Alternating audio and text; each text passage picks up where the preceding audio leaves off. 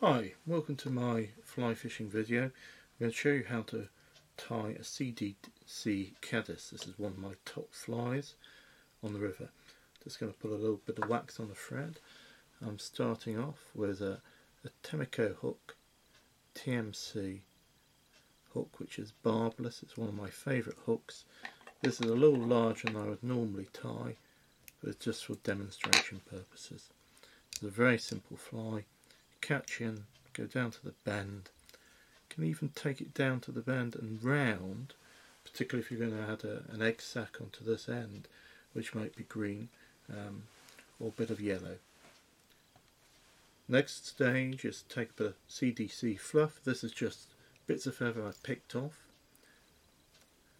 from bits which have been left over, hackle stalks which I've cut off you will see when I do the wings. I just dub that on.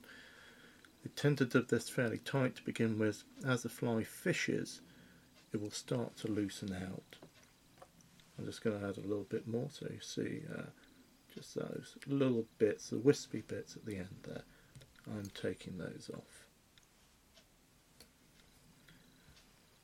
Get that dubbed in, ready really to form the head. Then I'll take 2, 4 or even 6 depending on the hook size, CDC feathers, and match them up. I want it just slightly over the bend of the hook. Clamp them, thread between the fingers, pull down tight, pull down tight, wrap some of that CDC over the head, go underneath the feathers, just tighten those again. I'm going to put half hitch in there, just with my fingers. Pull that back,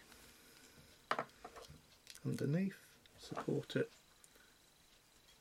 Now I'll just clip off the feathers at the front here. I'm just going to snip those near that head.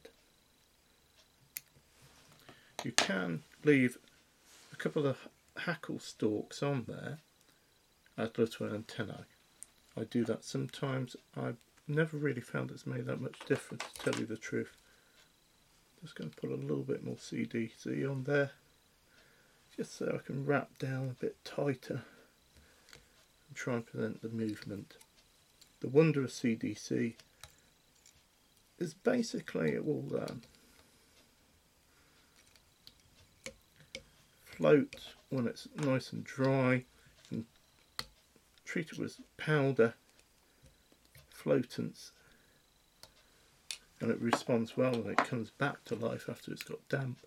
But there you go, that's basically a one feather fly.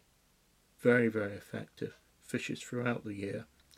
You can change the size late in the year, scale it down. You can suspend nymphs underneath it. A lot of buoyancy. But the main secret about it, I feel, is it lands very gently in the water. And that gentle descent and that actual footprint that it's throwing are real key triggers to some of the bigger fish you may want to catch.